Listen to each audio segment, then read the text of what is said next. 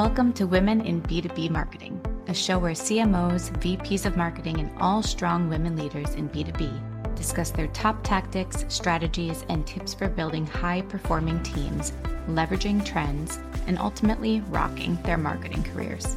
Made by and for women, insightful for all. I'm your host and 15-year B2B marketer, Jane Sarah. Let's dive in. All right. Thank you, everybody, for joining us today at Women in B2B Marketing. Today, we have with us Karyn Scott, CMO, board member, advisor, and she has worked with many, many brands, including Salesforce, Cisco, and a ton of others I could list off. But so excited to have you with us here, Karyn. Thank you for joining us. Thank you for inviting me. Yeah. Let's dive into it. I'd love to hear just how you got started in marketing, your first foray on this path. Sure. Yeah. And to be honest, it was somewhat accidental. And I'm always coaching my kids, their friends, and because they're both adults now, graduated college, and the younger generations that I mentor, that it's really important to keep open to everything and let everything hit you. And what's really important and what lights you up and what gives you energy will end up sticking. My degrees were in psychology and in journalism. And of course, I use both of those every day, all the time, in every job I've ever had. But it was really accidental to fall into marketing. I began my career as a journalist. I did work for CNN and Fox. Don't try to look for anything. It's all stripped out.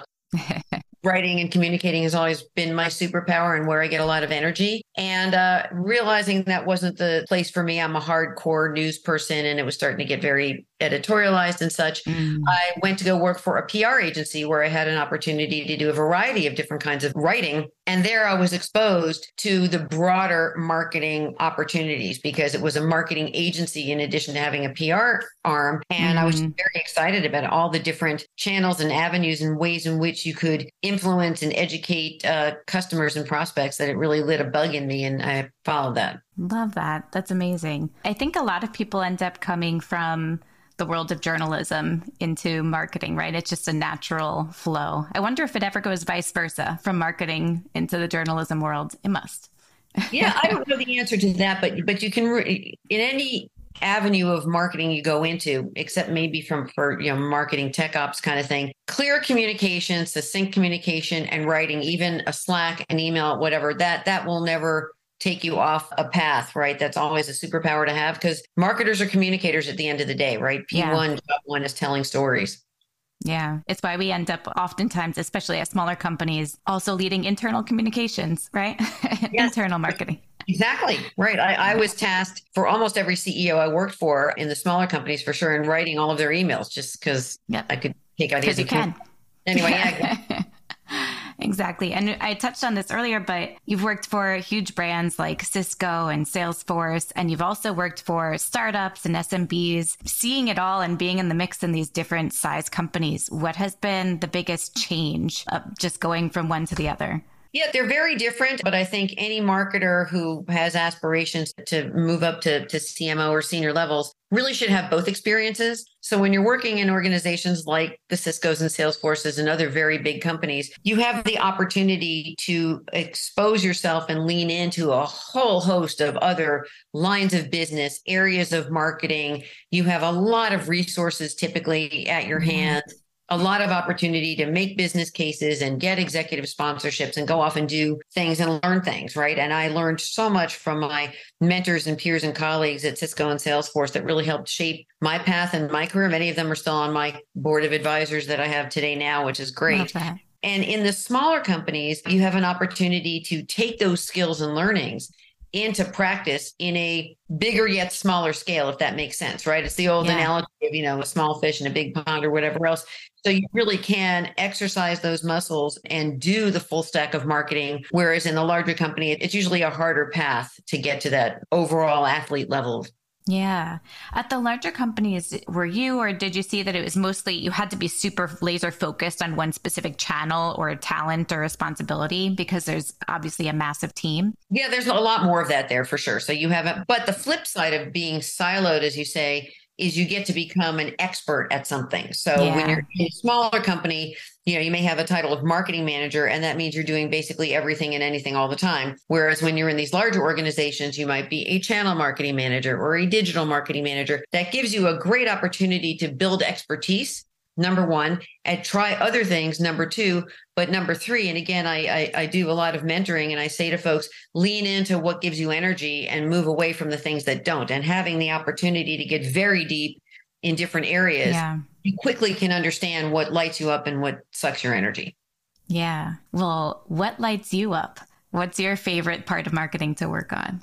Yeah, thank you for that. And that's part of the reason why I'm now sort of doing this fractional CMO thing. Yeah. I get most lit up by messaging, positioning, competitive differentiation, partnering with stealth ABC-ish series companies and founders who really need that kind of work done, but really aren't at a place in their growth where they should have a CMO. They probably don't have a huge marketing team and huge budget, but they still need that work done. So that gets me super excited. I'm a technology junkie. So being fractional, I get the opportunity to learn and expose myself to a lot of new technologies. And it's just fascinating. You blink and there's some new thing on the market. Yes. So personally, it's very, very satisfying. So that lights me up quite a bit. And I like the opportunity now to lean into a variety of those.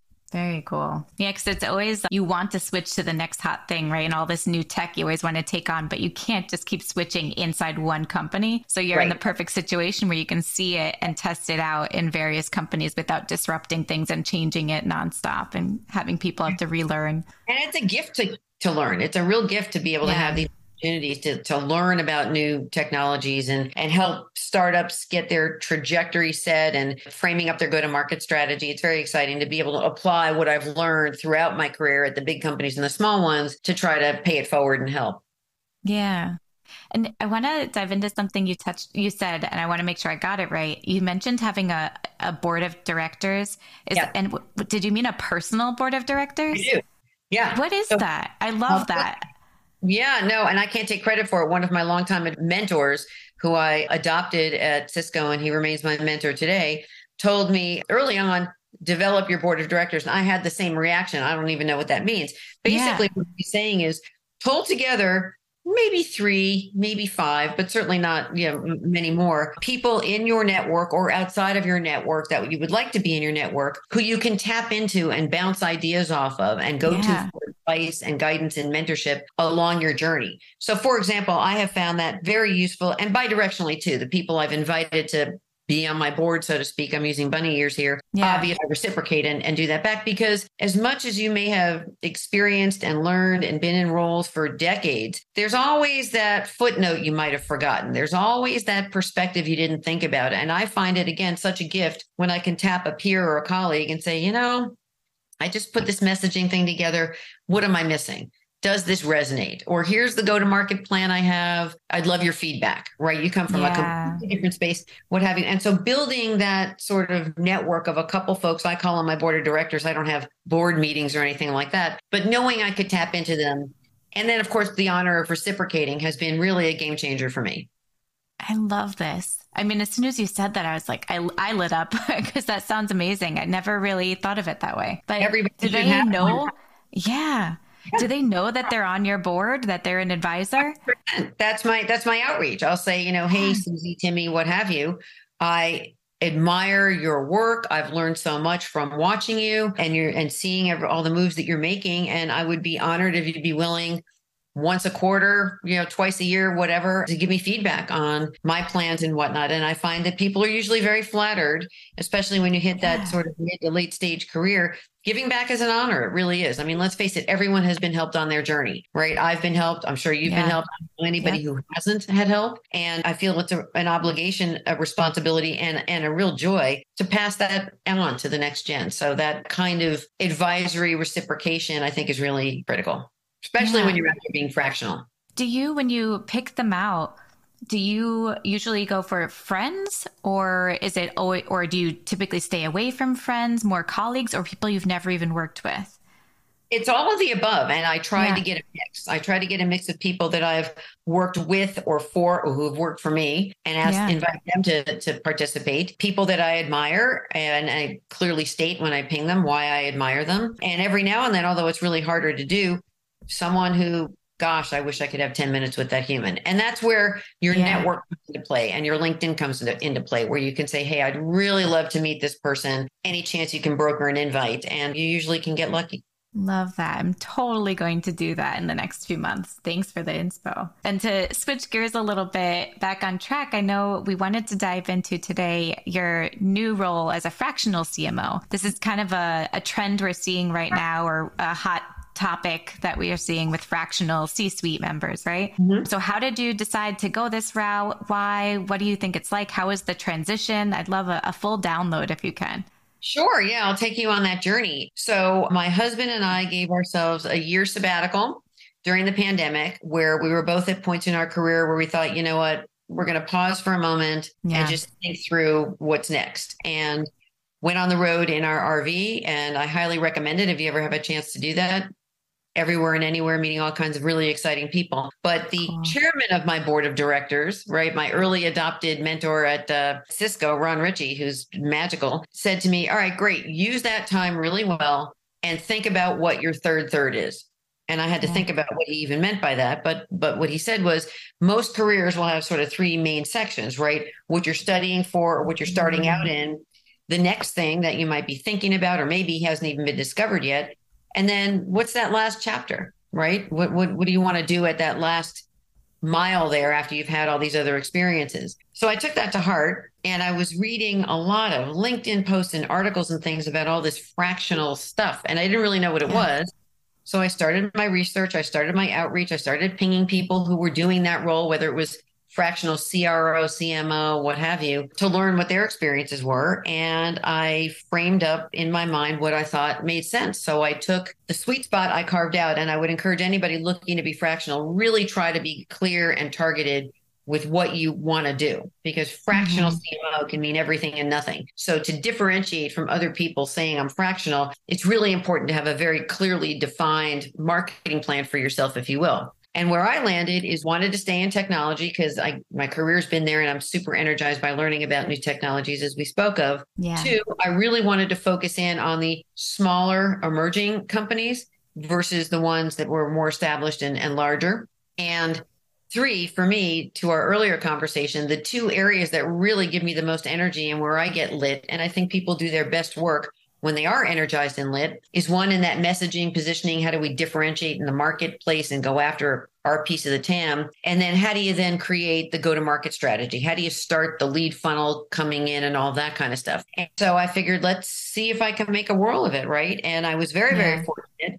in that once I started to put the pings out there, I had inbound, right? So I got my first set of projects from people referring me, and that's how the referral network really works, right? That will end, I'm sure, at some point. I'm not naive enough to think I'm always going to have my funnel filled with the next projects. So I'll have to think about how am I going to outreach and do my own demand gen. But right now, I've been lucky enough to have projects, introductions for projects anyway, come my way. And that's been super exciting. Do you work with a company that assists with the fractional component and, I mean, will help with the referrals, or is there a company that assists with this?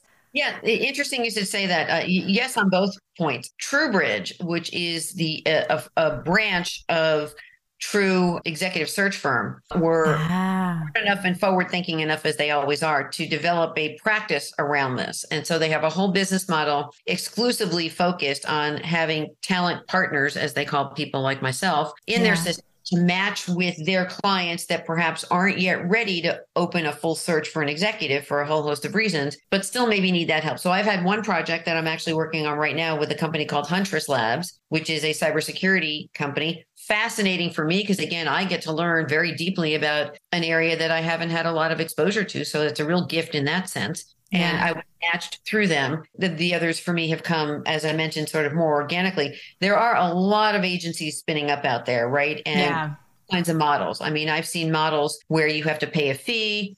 TrueBridge isn't one of them. I've seen models where you apply. There's a whole lot of people jumping on the bandwagon because I do think it's more than a trend. It's a really interesting alternative to hiring a full-time C-suite person prematurely, or when you're at that place where it's time to pause to accelerate, right? Which happens to be the case with Huntress. They're at an interesting juncture in their growth cycle where they need to sort of, let's rethink how we're doing this before they can go off and bring in their CMO.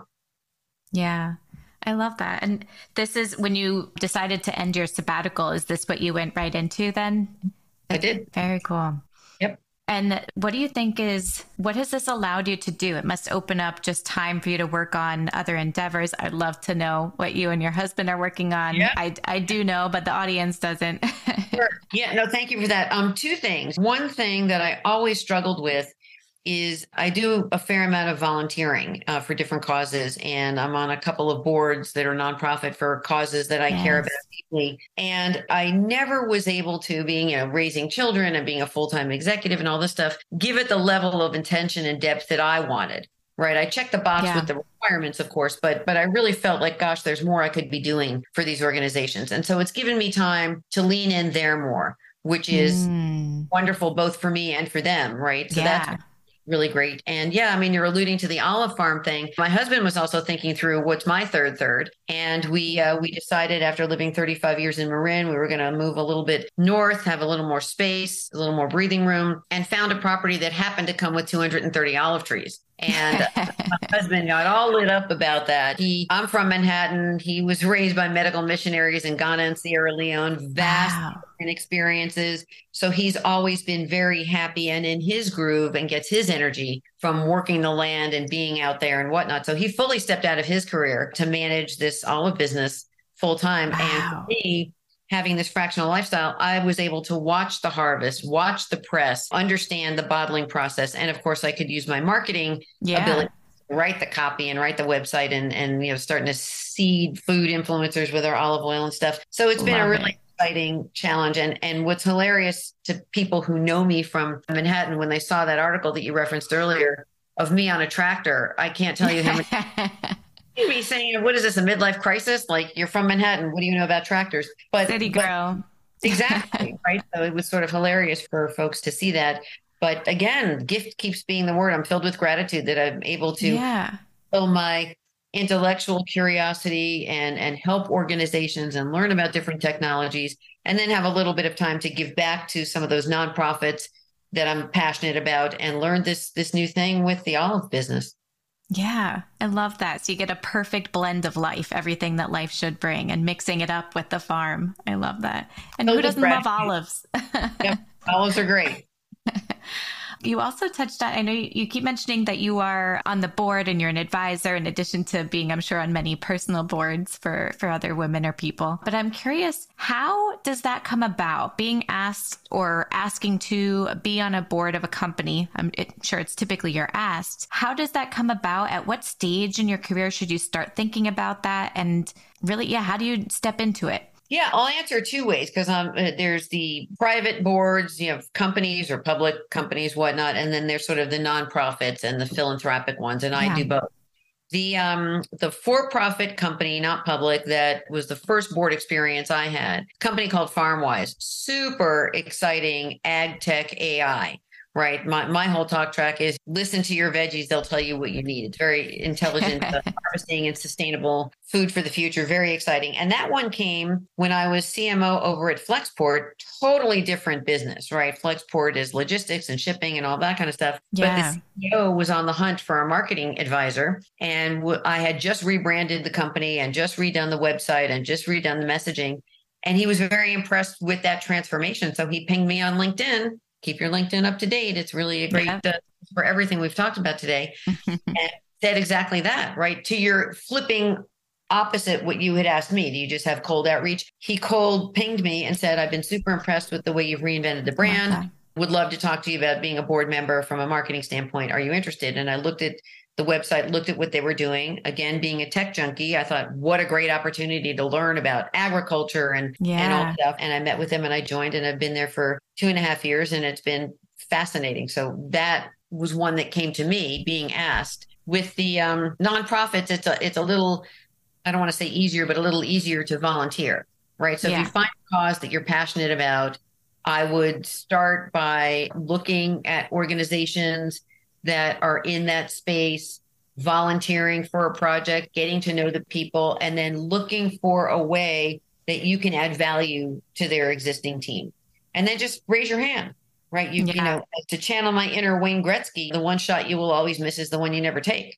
Yeah. So just with everything, There are going to be rejections. They're going to be, we don't have a board. They're going to be, no, we don't have membership open right now. And then there's going to be the ones that say, wow, exactly what we've been looking for. We'd love your help. Yeah, so true. I started volunteering with a women's organization. As you can tell from this podcast, Sure. that's one of my passions is Yep. just supporting women in various ways. But Women in Revenue is a great organization. So I'm helping out on their sponsorship team. So that's been great. But have you ever taken on a position as a board member, an advisor, where it was too much, like you're taking too much on your plate when you're already working full time, you're a mom, like you juggling all of the things that many of us do in life, and then you're taking on all of these extra board positions or advisor roles. Have you ever felt like it was too much, or what kind of advice do you have for people just starting out on that road? Yeah, I mean, I haven't had that, but I'm self-awareness is a really important piece of it. And that would be the advice I give folks.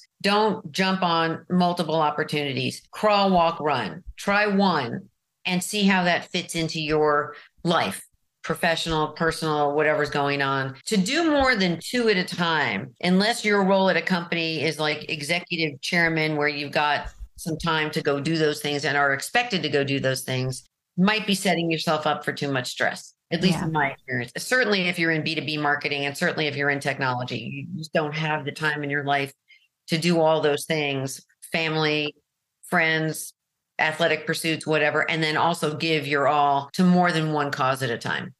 Yeah, that's true. What happens when you spread yourself too thin? You kind of half-ass things, right? Nothing gets your full energy and intelligence. It's true. Yep.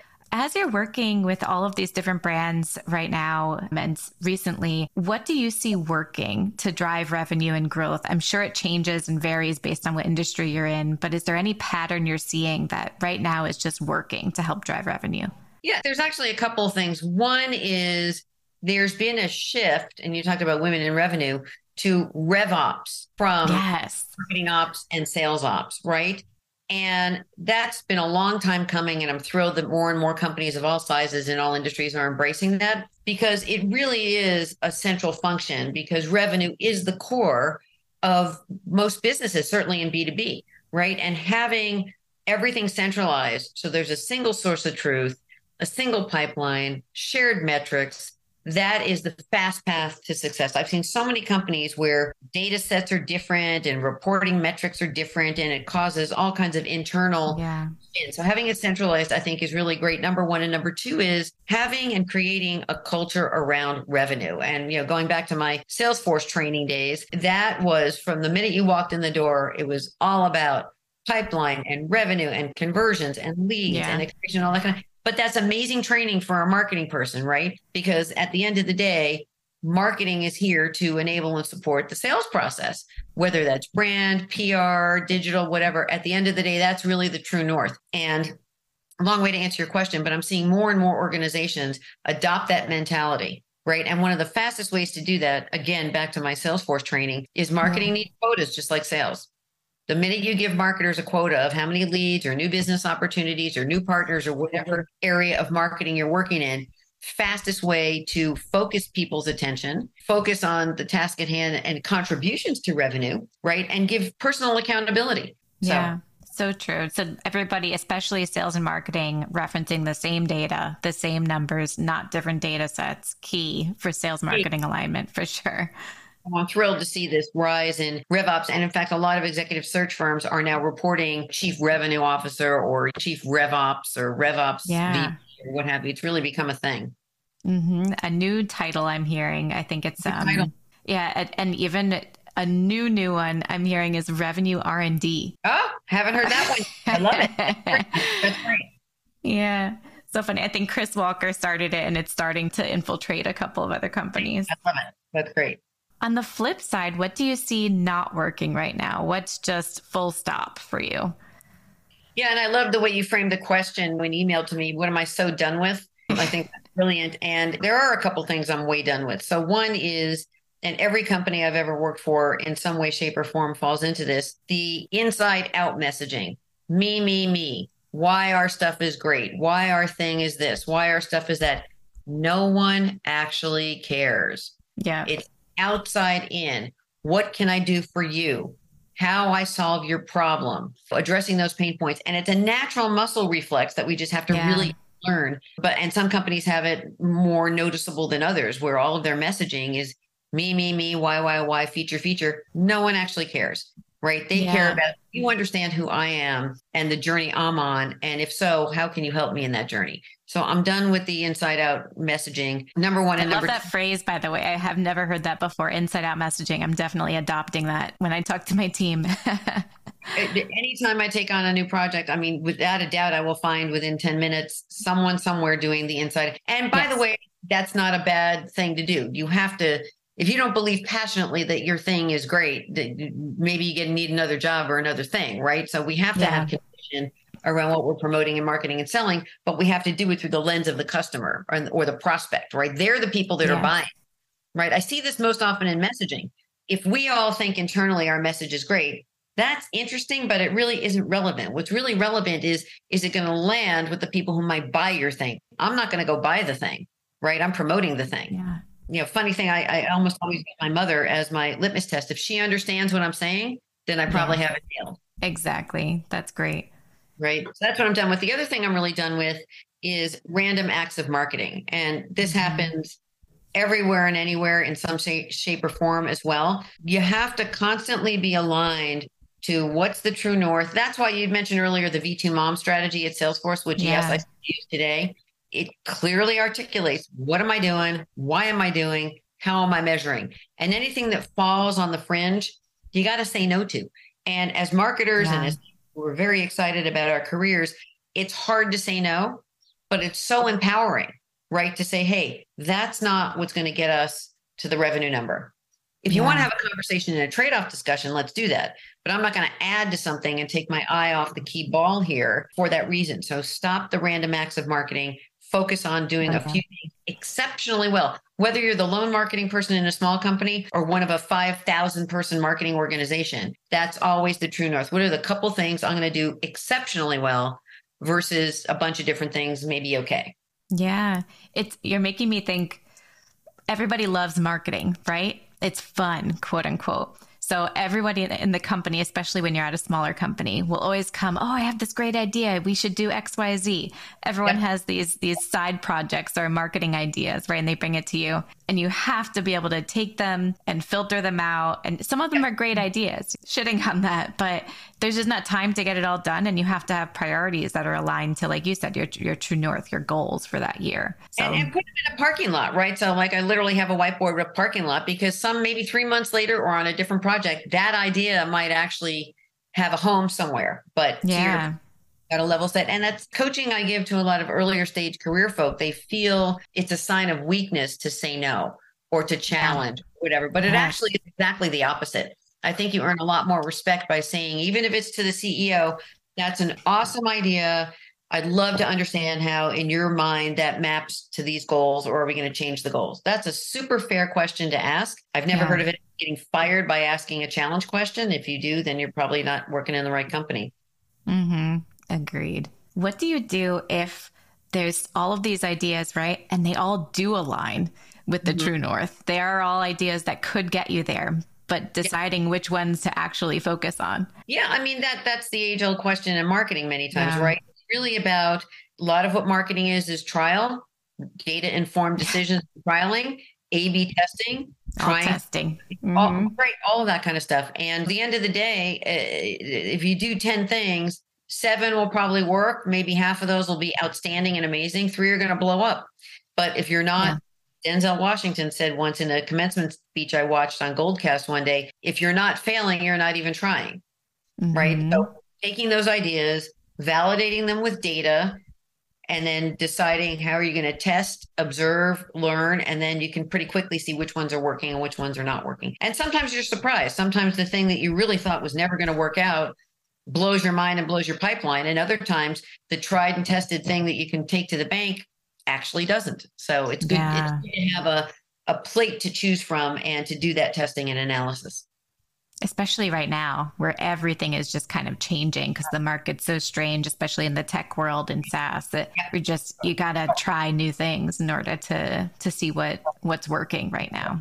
So Because you'll different. never, and some things surprise you. Like, for example, direct mail is making a comeback. Why? Because everyone stopped mailing things. And you're Yeah. so cluttered with email and then ads and targeting and all this stuff that to get sort of I got a pretty cool thing the other day that had a rock in it and all this kind of stuff. It was very interesting. It got my Yeah. attention. I actually took the action and went to the website and added my little code in, which Yeah. traditional marketing says that's too much work for somebody. They're not going to do it. I actually did it because it was really interesting. A break from the norm. Yeah. Caught your There you go. attention. Mm-hmm. Very cool. Let's say on a homepage, right? You're redoing the website and you're redoing your messaging. How do you find the balance between this is going back to your inside out messaging, right? But the balance between very clearly saying what your company does and also what problem you're solving, right? So speaking to the audience and making sure you're focusing on what pain points you're solving for them, but also clearly saying what you do. Because sometimes I'll go to websites and they're just telling me all of my problems, right? It's like all of these problems, we solve them by X, Y, Z. We make you do this, but it doesn't actually say what they are. I'm like, okay, how do you do that? So they almost focus too much on the me stuff without actually telling me how or what they do. So how do you find that balance? Yeah, well, for me personally, I work with an agency that's skilled at doing this because they have methodologies. Copywriters. Copywriters, honestly, but it's really the message development, right? And I find the luxury and the value in working with outside agencies. Like there's this one agency, Park and Battery, that I use many times to help me brand rebrand Flexport and CloudSpot. And I'm doing some work with them now at Huntress. They have license to talk to competitors, to talk to churned accounts, to get questions answered that you as the company representative would never get the foot in the door, right? True. And so again, balancing the inside out, what we want to say, outside in with what the customer wants to hear, and distilling that down to the silver bullet. It's exceptionally hard to do. It is really hard to do, which is why it takes a lot of time, a lot of focus. And I would encourage, no matter what size company you are, really do that job well, because everything else falls off of that. Number one. And number two is explainer videos. It blows my mind in this day and age where there's so many tools that you can make super high quality videos. Long gone are the days of having to spend $100,000 on a fancy film crew and all this kind of stuff. Not that that's a bad thing, but not everybody has those kind of budgets.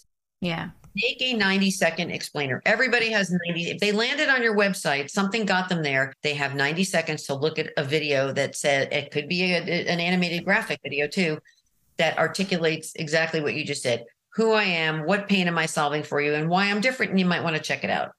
Mm-hmm. Exactly. Very clearly that. Very clearly. And say don't it again. Focus too much on either end. Do the whole story. The whole story. And then you can branch off, right? So certain people are going to want, the more technical people are going to want, well, how do you actually connect those things? And how does that work? And then you have journeys, right? You'll have engaged journeys from your website, depending on who the persona is and all that chocolatey good stuff. But it's got to start with something that will catch the broadest number of potential people who are coming to your website. And then you can branch. Yeah. And knowing that these are things that you're done with, and you mentioned a few things as well that are working really well. So where do you see marketing going in the next few years, the next 5 years or so? Yeah, a couple things that I think are kind of interesting. I think the adoption of AI into marketing is going to be a game changer. And specifically what I'm starting to see and what I think is going to be interesting is automating repetitive tasks and processes where humans who are fallible, we are not perfect, right? 1 decimal point off on a spreadsheet causes a whole bunch of downstream pain, right? Because we're humans. Machines often are far more perfect in that thing, can free us up to do the more strategic and creative stuff. So for example, asset tagging and things like that. That I think we're going to start to see being very automated so that instead of going in there and having to do all of that, you can focus on things like personal content, right? And doing those things a little bit better. So I think we're going to start to see the impact of AI and all those really cool tools and technologies that are coming on the market free us up to do more fun, creative, and strategic things as opposed to the more routine tasks and potentially risky things where you might make a mistake. So that's an area where I think we're going to see movement. And the other thing too is because the world is so noisy and because there's so much coming at us every single day on every single channel, anytime you pick up a device or what have you, the bottom line is going to be, if you aren't going to say something, I heard this at a conference, so I'm stealing this actually. If you aren't going to say something brave, bold, or pithy, say nothing. because otherwise your marketing just gets caught in that gray mass of confusion. So if you have something super bold and pithy to say that's going to make someone stop and think, shoot the shot, take the shot. Yeah. But if you're not there yet, better to wait. Really good advice. We have to figure out where that came from. That's a good quote. I'll retro find it, but it came from at one of the conferences I attended. Awesome. If you do find it, I can put the link in the show notes too. Love that. Brave, bold, or pithy. Good one. That's it. Maybe AI is the answer to my next question. We'll see. But what are some of your favorite tools at the moment? I know you love getting into new tech. What new tech is blowing you away? God, I could answer. I mean, that could take forever to answer. Right? However, I will say though, I fall back on the tried and true. So, for example, Salesforce, and I'm not saying that just because I work there, right? Without a doubt, it's the lifeblood of any marketer. Yeah. I mean, the ability to have a dashboard on your phone if you wake up at 3 a.m, or the CEO wakes up at 3 a.m, or one of your investors and is going to get a glass of water or something, you can see exactly where the business is, what's working, what's not working, and make those real-time inline changes. So yes, there are a lot of really cool tools. You got to be careful with tools though, because you don't want to build out a tech stack that has so many tools in it that A, it gets expensive, and B, it gets cumbersome when you're trying to stitch them all together. Yes. Definitely explore and finalize your tech stack with the couple things that are going to make a difference. Listening tools, understanding where people are in the sales cycle, like those kinds of intent data tools, I think are super fascinating because it helps us as marketers, as Mark Benioff said himself years ago, meet our customers in the future when they get there, right? And if you can do that, if you can understand where they're headed and where they might be, you can welcome them with open arms when they arrive there. And there are a lot of tools out there that are helping get there.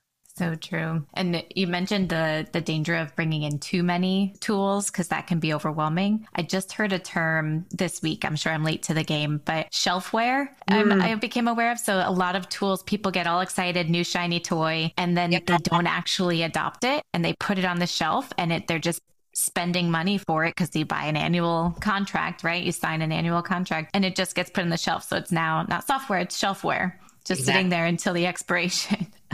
Exactly. Got to be careful with that. I mean, first thing to do anytime you start a job or take on a consulting contract is open the hood and see how it's stitched together.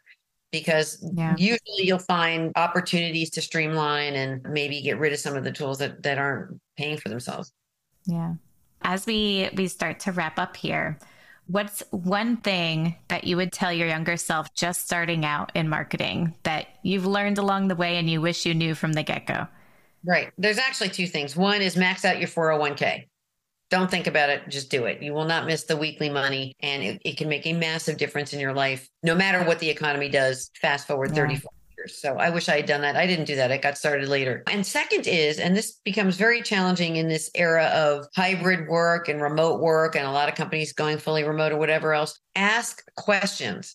A lot of times, and I found this in myself earlier on too, there's almost this fear of if I ask a question, it means I don't know something, or it means I'm stupid or whatever else. You're not supposed to know everything. I sure as heck don't know everything. I ask a bazillion questions all the time. That's how you learn things. And it's really challenging, I think, today, because as a manager, you can sense somebody's EQ. You know, when you're having a one-on-one meeting or even a meeting where you can sense their body language and know when maybe they're struggling and they aren't yet ready or afraid to raise the hand or ask the question. You can pull them aside afterwards. It's very difficult to get that even on Zoom calls and whatnot. And I think the more physical distance, the harder it is for some of those earlier stage career people to raise their hands, ask the questions, and realize that that's not a sign of weakness. You're not supposed to know everything. Yeah. And it's a bad brand image on yourself if you pretend to know everything, right? People are here to help. The enemy is outside. We start thinking there's problems inside and holding back and not asking questions and not being honest and vulnerable amongst our own work family. Yeah. It's very hard to move forward and take the market. Yeah. You're never going to know everything. For sure. I can echo that. So never be afraid to ask questions. And for the most part, you're bringing light to something that probably 5 other people in the room wanted to ask as well. And nobody was willing to take that step. 100%. And then you run the risk of doing whatever you were going to go do, absent information that might have saved you time, heartache, mistakes, whatever. Right. So asking is really an important thing. And I don't think I did enough of that early on. Yeah. Imposter syndrome, probably, right? That it comes up and Yep. There you go. Do you have a favorite book or podcast right now? Yeah, I mean, it's the same one that I've had for a while. It's How I Built This by Guy Raz. Mm, I love both the book and also the podcast. It's just so fascinating, and it gives priceless insights and inspiration to hear from the world's most interesting entrepreneurs on how they started something, where they got their idea, where they get the inspiration, how they built yeah. their venture. You're always learning something new, and it's just exciting and very inspiring to see people have an idea and know that it's the way to go and do whatever it is that they do to make it happen, and then watch the fruits of the labor and the mistakes along the way. So I find that riveting. So I listen to that all the time. I'm also a crime junkie. So I listen to Crime Junkie podcast too, but that's less about business and more about fascinating unsolved murder mysteries.